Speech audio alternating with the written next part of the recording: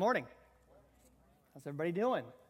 It's good to see you here physically this morning. And for those of you who don't know me, I am Mitch Hines. I am the worship and children's pastor here at Grace, and I'm super excited to share with you just studying through Psalm 98. Just so you know, John tasked us as pastors to pick our favorite psalm, and so I have lots of them, actually. I'm the music guy, so I have to. But I really do enjoy reading the Psalms, writing songs out of the Psalms. And actually, one of the characters, I shouldn't say character, one of the people in Scripture that I resonate most with is David. I don't want to say character because he was a real person, existed, not just a character. But I resonate with him because I'm a songwriter myself, and I love music. And that's what David was a psalmist. He wrote many, many psalms, a lot of songs, did worship and praise. And so I resonate with him the most. And as I mentioned, I write a lot of songs. I write songs for, church. I write songs for my wife, many songs for our wedding. Actually, were songs that I had written. Go me. I write songs for my kids. When Kaylin was going to be born, I just had this idea just to write a song that said, I hope that I will show you the depth of my love. And that's, there you go. Oh, who said that first? That's what I was hoping for. Oh, that's cute, right? But I also write songs, like I said at the front, to write songs for the church. And that's my favorite type of song to write, to compose, to do, because I love when we sing together as a church. I love it being up front here. A lot of us have these in-ears here. That's just so we can make sure we sound good. But I'd like to take it out at moments in the song and just listen as we join together and lift our voices to God. And I love that. I love that this morning, being able just to hear us all singing together and joining in song and inspiring us to live a life worthy of the calling we've received. That's Ephesians 4:1. So I'm excited to speak about this because I also believe that Grace Church is a singing church. I don't know if you notice when you're here, and especially when we're really full, but we love to sing by and large. I mean, I like I said, from up front, I can just hear us singing and lifting up our voices. And I don't want to make my main point, we should sing. That would be a little redundant because I believe, by and large, our church loves to sing. And just to give you some sense of that, we have at least 15 singers on the worship team. We have 5 guitarists, 4 drummers, 3 piano players, 3 bassists, a violinist, and then we have an incredible tech team who, by the way, if you hadn't heard us mention, they're actually up in that room over there running most of the things from up there. So that's pretty incredible. And I know there's more. And so we have just such an amazing team of people, an amazing group of people, an amazing church that loves to sing. So my main point is not going to be we should sing. But I do want to spend a few moments at the beginning before I dive into the psalm just to address the importance of singing. Because even if you like to sing, you may not understand or know or remember the importance of singing as a church body. And there's bound to be some people who don't like to sing. And that's okay. I'm not going to make you raise your hands. Just come talk to me after the service. But there's bound to be some people who don't like it. And those who are watching online, there's bound to be somebody who's like, it's not for me. But there is an important reality that singing does as a church body, as a church, as a body of believers. And so the first point I want to make is that the Bible contains over 400 references to singing. So that alone is reason, there's probably something to this. But second, there are 2 verses in specific that I want to mention. One is Ephesians 5:18-20. It'll be up on the screen. It says this: "Do not get drunk on wine, which leads to debauchery. Instead, be filled with the Spirit, speaking to one another with psalms, hymns, and songs from the Spirit. Sing and make music from your heart to the Lord, always giving thanks to God the Father for everything in the name of our Lord Jesus Christ." And the second one is very similar, Colossians 3:16, "Let the message of Christ dwell among you richly as you teach and admonish one another with all wisdom through psalms, hymns, and songs from the Spirit, singing to God with gratitude in your hearts." As a family, my wife and I went to Michigan a couple years ago for a family camp. It's a Christian camp. You go to chapels, hear messages and encouragement about how your family can live for Christ. And one of their encouragements was to create a family mission. Obviously, live for Jesus was the overarching banner, but have something specific that you can go back to and teach your kids hey, this is what we're going to be about as a family. And recently, we just printed off posters of them. We hung them in our house, and I have another one that we have at the dinner table to rotate the letters between. But it's going to be up on the screen, and I just want to share with you what these are. We used our last name, by the way, as an acrostic. I didn't say that. We used our last name as what our family is going to be about. And so the first one is Hearts and Home Open. That's showing love and hospitality to everybody. I is inward and outward. That's taking care of our inside spiritually and physically, but also pouring out. So we say both, inward and outward. We need to be doing both as believers. N is we need Jesus and we follow him. That's pretty self-explanatory. Letter E is encourage and celebrate others. We like to play a lot of games as a family. Does anybody in here play games, like board games, card games? Some of you, okay. What happens when someone loses? Especially with kids. Oh, yeah, the whole anger, right, rises up. So we put this one in there specifically because of that, right? Encourage and celebrate when others win. It's okay. We're here together as a family. And there's more to it than that. But then letter S, shine light in dark places. That's just being the light to the world that Jesus commanded us to be. But we just started with E, rotating through our letters just this past week. And Colossians chapter 3 that I read just before happened to be the scripture verse. And if you notice from the verse, singing to each other actually has a purpose. It's to teach and admonish one another, right? Admonish just means to warn or strongly urge one another. So singing has a purpose of teaching and admonishing one another. So I have a question. This is interactive, okay? How many of you during the week, most of the time, have a song stuck in your head? Okay, that was kind of what I thought. Okay, now how many of you have a sermon stuck in your head during the week? Besides Pastor John. Right, and I'm not trying to put singing above preaching or anything, because preaching is super important. Obviously, I'm doing it right now, but it's by and large teaching of the Word is super important. Bible studies, super important. Studying the Word on your own, getting into those small groups, fight clubs, and K groups when they start back up again is super important to get into the Word together. But singing, my point is this: singing shapes our theology. What we sing shapes our theology. And what we sing shapes what we believe about God. Okay, and that's the truth. You have young kids and you don't want them listening to some of the music of the culture because that shapes how they think, right? It shapes what you believe. Like it or not, that's what music does. It gets stuck in your head quicker, right? You memorize the lines quicker, and then you start singing it, and what you sing starts to become what you believe. And so it's super important. Music finds its highest purpose when it's used as a tool to extol the greatness of God.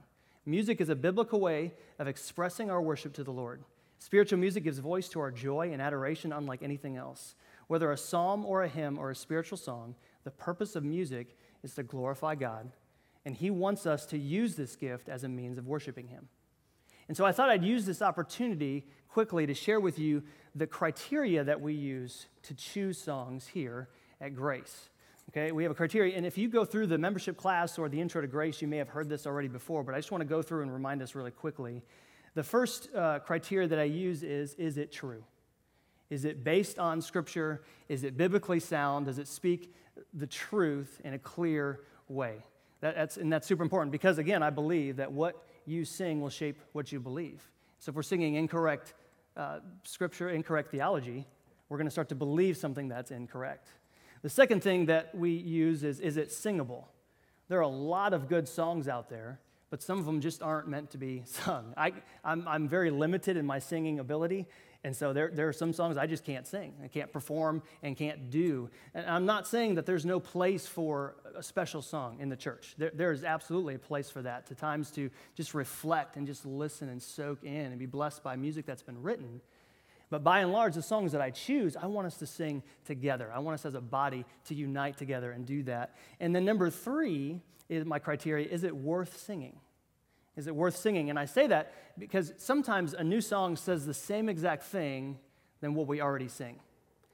And we love that song, right? And so there's no point to me. It's not worth doing a new song to have to relearn the words and try to sing the same thing that we're doing. But on the other hand, sometimes those songs that we've sung for years and years, we just sing without thinking about it. They can just become dull to our voices, or we just sing it and we don't even think or engage with what we're singing. And so doing a new song that way helps us re-engage with that truth, helps us reaffirm what we believe, and it blesses us greatly. And so kind of weighing the two together on that, is it worth doing? And I realize there's a big balance here. There's a lot of opinions here, but none of this is done without prayer and conversations with the team and the band and many other people. Just, what should we be singing as a church? And the last thing I want to mention of why singing is important is because it unifies us. It brings unity as a body. And I'm going to touch on sports later, but it's the easiest example for me. When you go to a sports game and your team is winning, what do? You cheer, right? And there's this sense of unity in that, and with the fans, and we're all just united as one. And that's the same thing that happens at church. We sing together, we bring that unity and that camaraderie. And again, it teaches us. So it teaches us and it brings unity. So that was my mini sermon on singing and song selection. And now we'll get to Psalm 98. Psalm 98 is one of 7 psalms in the Bible that used to celebrate God as king. Okay? And they're enthronement songs is what they're called, and not to be confused with royal psalms. And the only difference I just want to mention is that royal psalms talk about the king being king, right? The physical king, like David, Solomon, the king being king, and God appointing him, or God using him, or God teaching him, and those things. But these type enthronement songs, God is the king, God is the one reigning, God is the one ruling, and that's who we submit to for our authority. Okay? And this psalm can be divided into 3 main sections, so I'll kind of go through it in these 3 sections. Why we're to praise God is at the beginning. Why should we praise God? The second section is how should we praise God? And the third one is a matter of who should praise God. So let's read verse 1 and through verse 3, starting together. It says, "Sing to the Lord a new song, for he has done marvelous things. His right hand and his holy arm have worked salvation for him. The Lord has made his salvation known and has revealed his righteousness to the nations. He has remembered his love and his faithfulness to Israel. All the ends of the earth have seen the salvation of our God." And we're going to leave that screen up there for a little bit because I want to ask the question, okay, why do we sing a new song? Anybody can shout it out, especially kids. Why should we sing a new song? It's easy, it's up there. Marvelous things, right? He has done marvelous things. What else?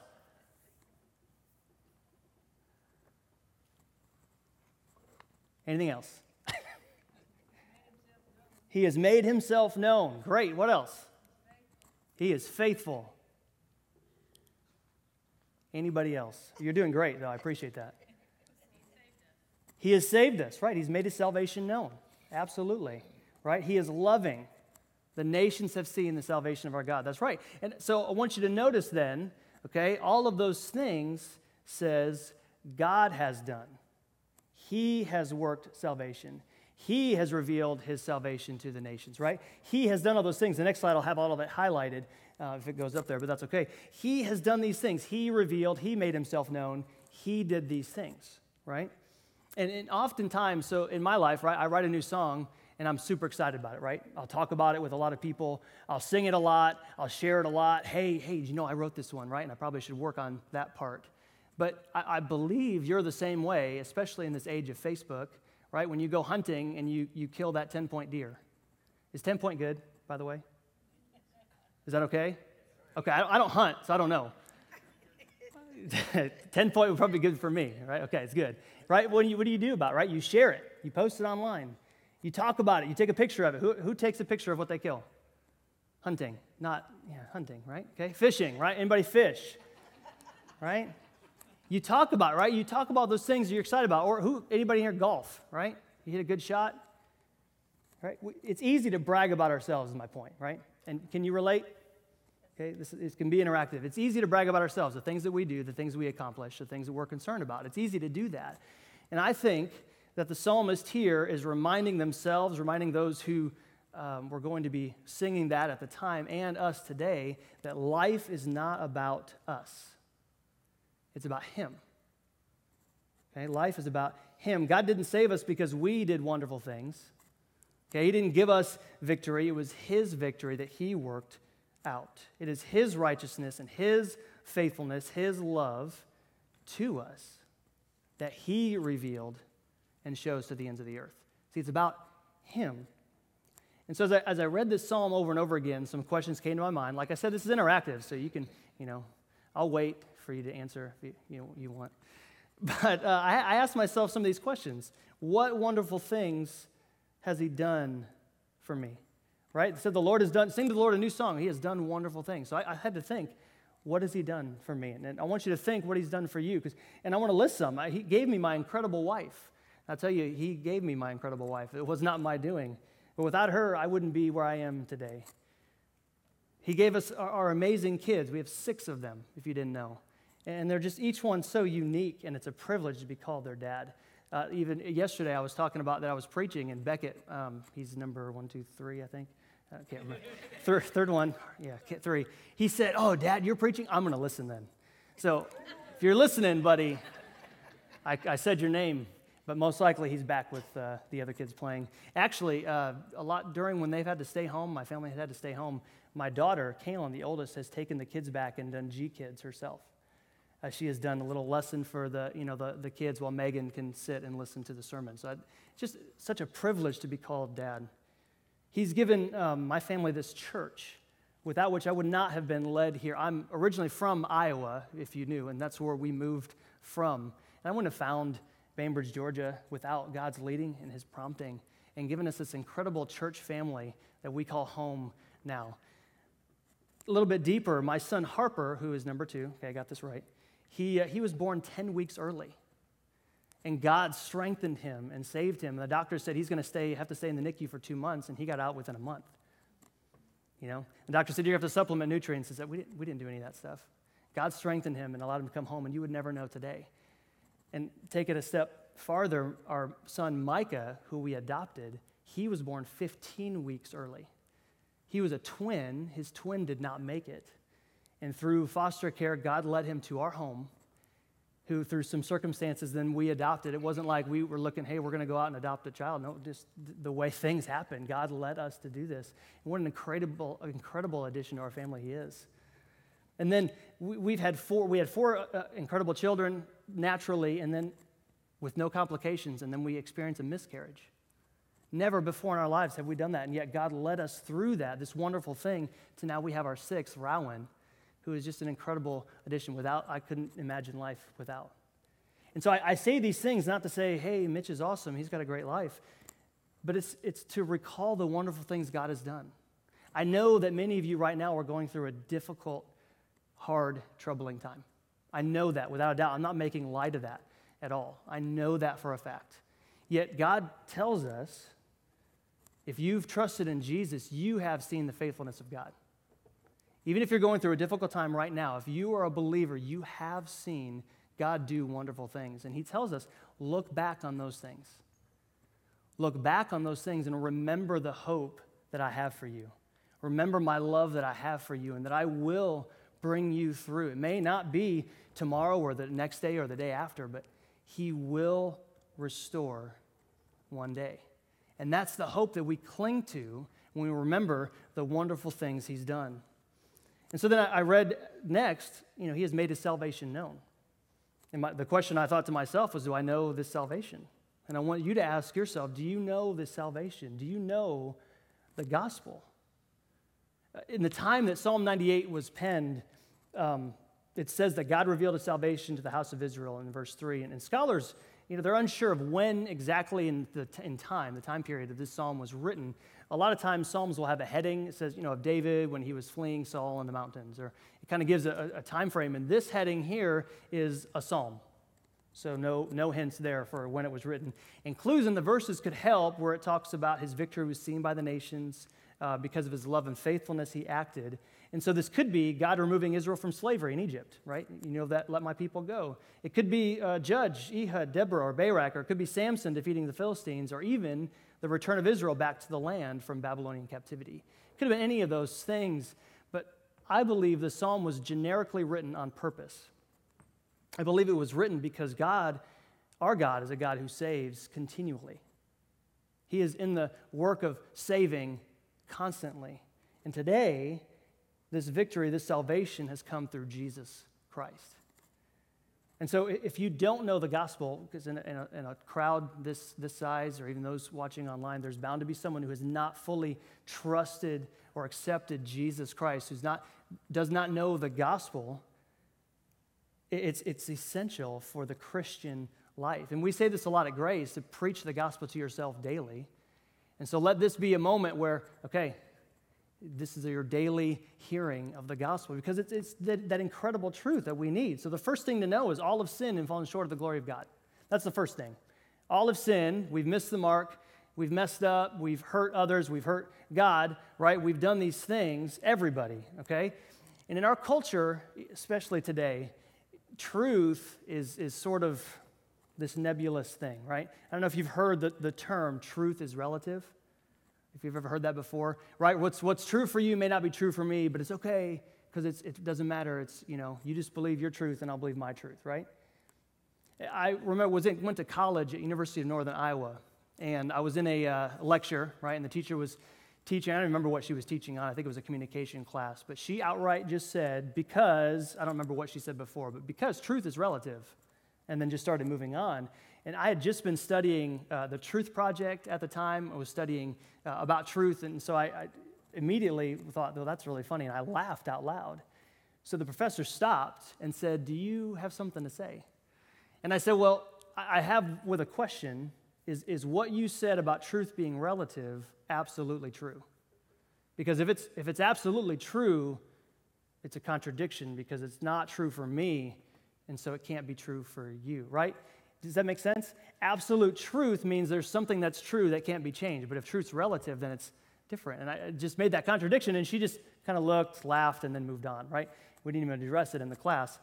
But we believe that God is truth, that he's laid his truth, he's revealed his truth in Scripture, and that's what we believe. And so when God says all have sinned and fallen short of the glory of God, we believe that. It's true. Even if you don't believe it, it's true. Okay, all have sinned. So secondly, then, the wages of sin, okay, what you earn, right? If you earn a wage, that's what you earn. The wages of sin is death, Romans 6:23. And Hebrews 9:22 says, without the shedding of blood, there's no remission of sins, right? There can't be any forgiveness without a sacrifice. There's no shedding of blood. If you've read the Old Testament, God laid into place, because there had to be a way to remove sin, he laid out a system of sacrifices, of blood sacrifices that could cover over sins. But the problem with that was that it could only cover over. It couldn't take away sin, right? So someone would come and they would ask for forgiveness for their sin. They would make the sacrifice, walk away, and immediately mess up. You'd have to atone for your sin again. You just had to do it over and over and over again. And so therein lies a problem. There couldn't be sin taken away. It could only be covered over for a time. And so what God did, just like the psalm said, God did. He showed his love for us in that while we were still sinners, Christ died for us, Romans 5:8. He came, he took the punishment that you and I deserve upon himself, right? We believe that Jesus is God, the Son of God. He came to earth, lived a sinless, perfect life, and yet he died for sin that he didn't commit, but he took it on for you and for me. He took the full wrath of God, the scripture said, that was poured out on Jesus to forgive the sins of the many. Isn't that incredible, right? This is the gospel. This is the truth. It should give us excitement remembering that truth, that God did that for you. And this leads to the fourth point that we need to know that has the most hope for us, that Jesus died, and yet 3 days later he rose again. And that's the victory over death. He didn't stay dead, but he came back to life, and therefore he offers this life, this resurrection, to anyone who believes in him, calls upon the name of Jesus, believes in their heart that Jesus is Lord, and that he raised him from the dead, right? And that's the gospel. And I pray that if you did not know this gospel, if you were confused, or if you decided to trust that you come tell us. Or that someone would believe this truth today, even if you've been a believer for a long time, that I just needed that fresh reminder. Because as I was studying and had this, I love being reminded of the gospel. It just gives you this refreshment and excitement for what God will do again, because he saved us and he's coming again, right? So, moving on in the psalm then, verse 4, it says, shout for joy to the Lord, all the earth. Burst into jubilant song with music. Make music to the Lord with the harp and the sound of singing, with trumpets and the blast of the ram's horn. Shout for joy before the Lord, the King. Let the sea resound and everything in it, the world and all who live in it. Let the rivers clap their hands. Let the mountains sing together for joy. And I don't know about you, but I always look forward to the NCAA March Madness basketball tournament. Any basketball fans in here? Not many. I knew that. That's okay, because I love it. I love making a bracket. You know what those are, right? The tournament bracket where you guess the teams that are going to win. And I say guess, I think there's a slide that'll show it if you're confused, if you've never seen it before. But I say guess because I don't watch all the games, ever. I just watch the tournament. But I make a bracket because I think, okay, maybe I can guess the right winners, right? And it's super exciting where I write it down and then I watch the games and I love just the excitement, right? So I'm cheering for, I'm from Iowa, so Iowa Hawkeyes. Anybody know Iowa Hawkeyes? Woo! Yeah, okay. No, that's okay. So it's a very neutral team. We don't really compete down here, so it's okay. But for basketball, I love cheering for them, and if they're the underdog, usually they're ranked way low or even not in the tournament. But I love just to cheer for the underdog and just see if I can get anywhere close. I love cheering, right, when someone scores that buzzer beater three-pointer. Many of you aren't basketball players anyway. You don't know, right? You know, but what's a buzzer beater? How about this? How about football? Okay, yeah, football, right? You know what I'm talking about when you watch a football game, and you gotta stand sometimes, right? It gets so intense. You gotta yell, you have to scream. Your team scores a touchdown, and you yell, right? Anybody yell? Go ahead, raise your hand if you yell. Okay, you don't have to actually yell, but right? I mean, you just yell. You know what I'm talking about, okay? And that's what I picture when I read these verses. Shout for joy, burst in a jubilant song. Most teams have their fight song, right? You start singing it just because you just burst into song. The Hebrew word that's translated resound in that verse literally means to make the sound of thunder. Anybody gone to a college football game before? When they start stomping on the bleachers, right? Did you hear that thunder? That's exactly what I picture. And nobody, you guys don't think anything of that, right? Oh yeah, we go to, yeah, that's great. I love that. We don't think anything of cheering for sports. But we think of it sometimes. We're doing it in church. I don't know if we should do it in church. But that's what this says. That's what we should do when we worship our King. Shout for joy. We're worshiping God whose work salvation causes us to well up with joy. We can't help but shout. We can't help but sing. We can't help but praise God. And that's what I picture when we read these things. And a joyful noise that you hear Scripture talk about, it says make a joyful noise. It's not just noise for noise sake. Okay? Our world is already filled with noise, and a lot of it's harmful and distracting. But a joyful noise is a bold declaration of God's glorious name and nature with shouts, clapping, and other expressions of praise. Right? It's often including music, singing, playing instruments, and dancing. And while I believe, and absolutely Scripture is clear, there's a time to be reverent before the Lord, to be quiet, to be still and know that He is God. There are times for that for sure, to get in your room and pray fervently before our Maker.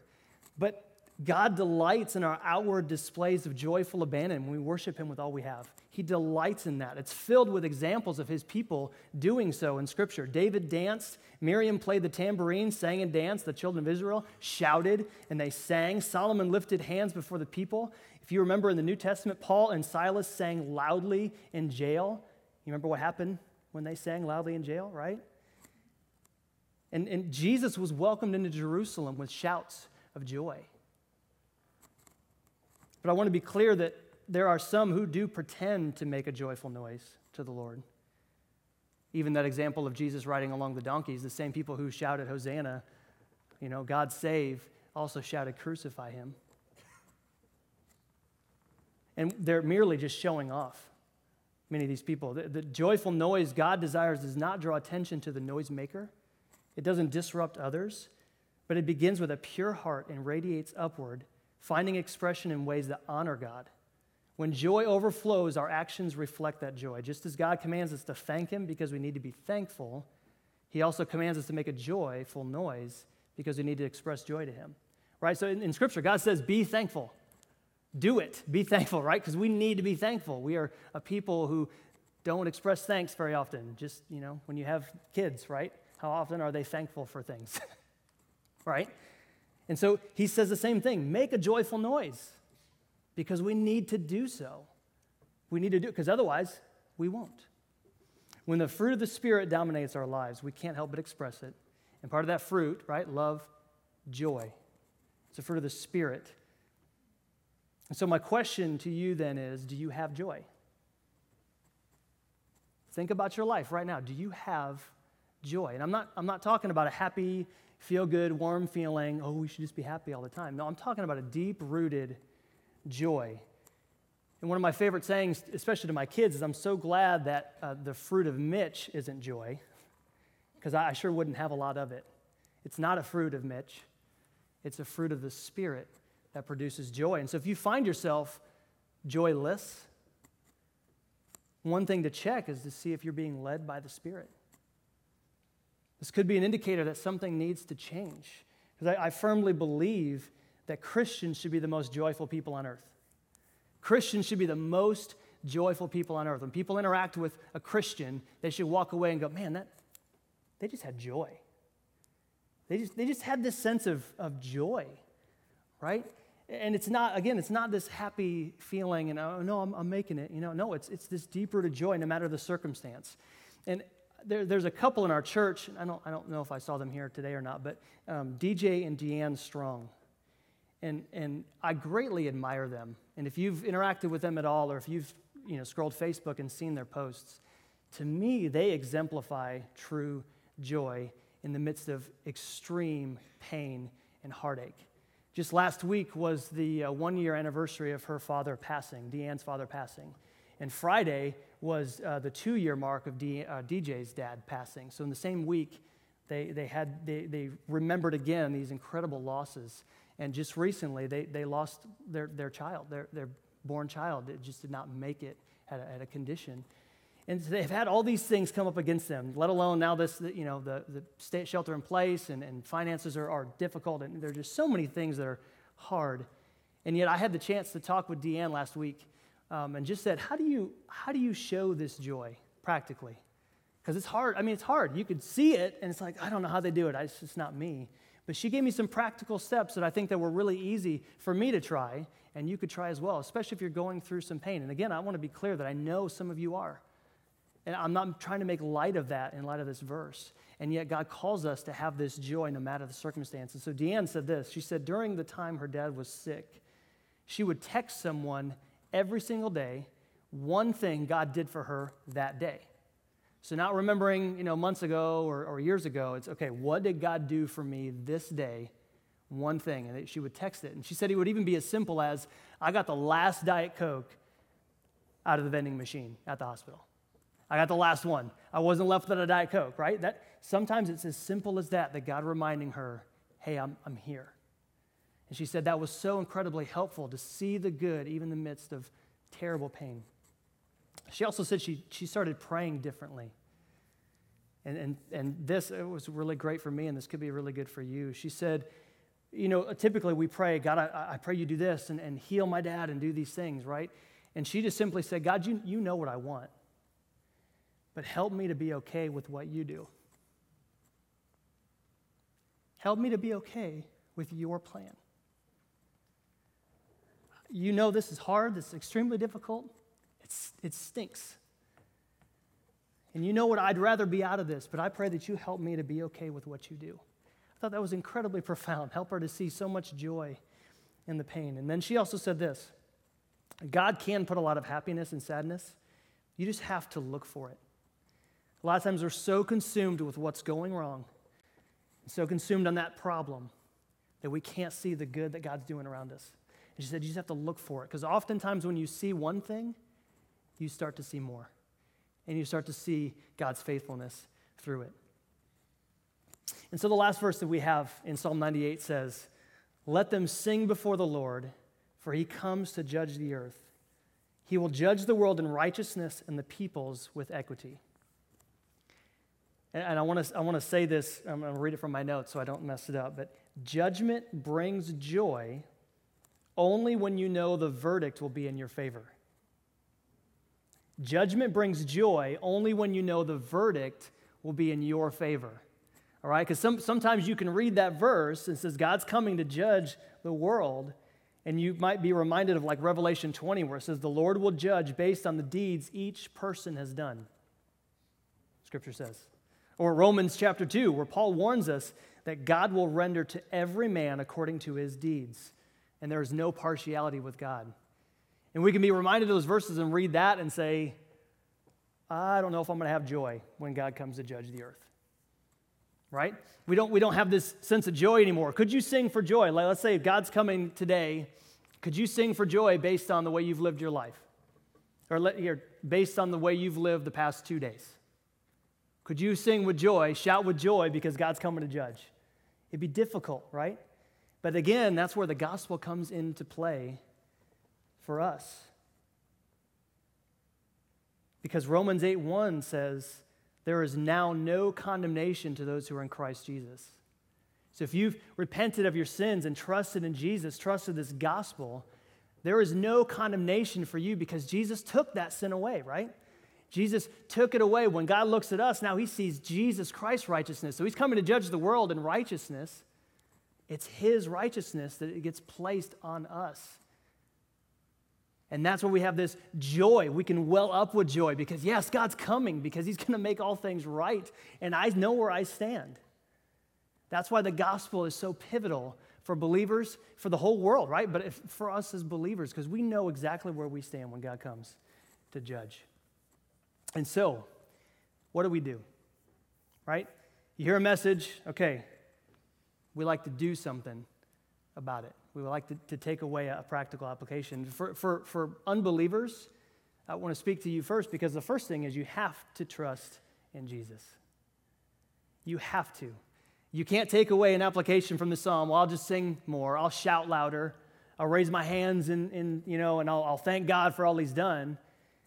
But if you're not in Christ, it's just lip service. If you look in Scripture, Hebrews 13:15 says, through Jesus, let us continually offer a sacrifice of praise. Your sacrifice of praise without Jesus is nothing. It's just noise. So trusting in Jesus, that's the only takeaway. That's what you have to do. But then for believers in here, my question to you is, how is your worship? How's your worship? And I use the term worship because I know when I say the word worship, what do we think of first? Singing, music, right? Now, singing and music, it for sure is worship, but worship is not just singing. It's not just music. If you break down the word, it actually means worthship, which is the giving of worth, okay? So defining the terms here, and I can make it really practical. When you take your spouse on a date, that's showing your spouse worth. Secondary application, husbands, take your wife on a date, okay? Secondary, but do that. But you're showing them worth, him or her worth. When you say, I'm going to spend time, I'm going to spend money on you, that's showing worth, correct? Right? Okay, or if you spend time thinking about or pouring money into your hobby, maybe fishing, hunting, golf, I don't know, whatever hobbies other people have, right? But you spend money, you spend time in that, you're showing that hobby is worth it to you, right? Does that make sense? Okay? Or when you have a goal and you say, okay, this is our goal, so I'm going to do this, this, and this, and this to get it, you made a plan, it's worth your time and effort to achieve that goal. Worship is the things that you give your time, money, attention, and affection to. That's what it is. Breaking it down, worship is what do you give your time to. So if God is worthy, and we sing songs like that, right? Is he worthy, right? Or worthy is the Lamb, right? We sing those things. If God is worth it, how do you show God worth? How do you show his worthiness? How do you show his worth, right? And I believe Scripture tells us. If you look at Romans 12, verse 1, it's a life of worship. And that's what I believe the definition of worship is this. Therefore, brothers, in view of God's mercy, I urge you to offer your bodies as a living sacrifice, holy and pleasing to God. This is your true and spiritual worship. So the question then changes from, instead of how is your worship, does the way you live your life show God's worth? Does the way you live your life show God's worth? The way you orient your time, your schedule, your money, finances? Does the way you live your life, the way you talk, things you talk about, the topics you talk about, does that show God's worth? And many of you are familiar with 1 Corinthians 10, 31 through 33, but it says this, so whether you eat or drink or whatever you do it all for the glory of God. Do not cause anyone to stumble, whether Jews, Greeks, or the church of God, even as I try to please everyone in every way. For I am not seeking my own good, but the good of the many, so that they may be saved. Follow my example as I follow the example of Christ. When we give up our preferences, our wants, and our desires, it brings God glory. But I don't mean we give up our preferences and our wants and our desires for the sake of others. That's what he says, for the sake of others, just to be a doormat, right? Well, God called me to do it, so I'm just going to give that up and let them do whatever they want, right? That's not his point, and that's why I read further in the verse, because he says so that they may realize God is worth it. Do it all for the glory of God, not causing any to stumble, so they see God is worth it, right? And so sometimes that means giving up our wants and our desires, because do we believe that God is worth more than that thing we want or the thing that we would rather do? Sometimes we do that thing because other people will join in too. Or sometimes we do that thing because nobody's seeing anyway, and it's okay, right? God, some of those things aren't bad, right? I'm not saying anything is bad, but it's when we give up our desires and wants to show God is worth far more than just our wants, our preferences, and our desires. And so the best question I think is do we really believe that God's worth it? So instead of just how is your worship, do you really believe God is worth it? Do you believe that his way is best? And do you really believe that giving up things that you want to do or want to have will actually bring more joy when we do so for his glory and for the good of others? Do we really believe that? So have you trusted in Jesus? And how's your worship? Let's pray. Father, we do come and pour out our praise to you only. As a church, as an individual, God, I'm so thankful for what you've done for us on the cross, for what you've done in our lives, bringing us here this far, God, because the truth is we are still here. And I pray that no matter anybody who's listening is going through a really, really difficult time, or things are relatively easy, God, I pray that we can unite together in worship and praise for who you are, that we could shout for joy when we don't feel like we have any, that we can sing and make music in our hearts because, God, you have done the work of saving us. And it's your plan, it's your will that we trust because we know you're faithful. So, Father, I pray that the things that we say and the things that we do would all be a life of worship poured out to you, especially when we leave this place, when we interact with people, we interact with our families, God, that our lives would bring you glory. It's in Jesus' name I pray. Amen.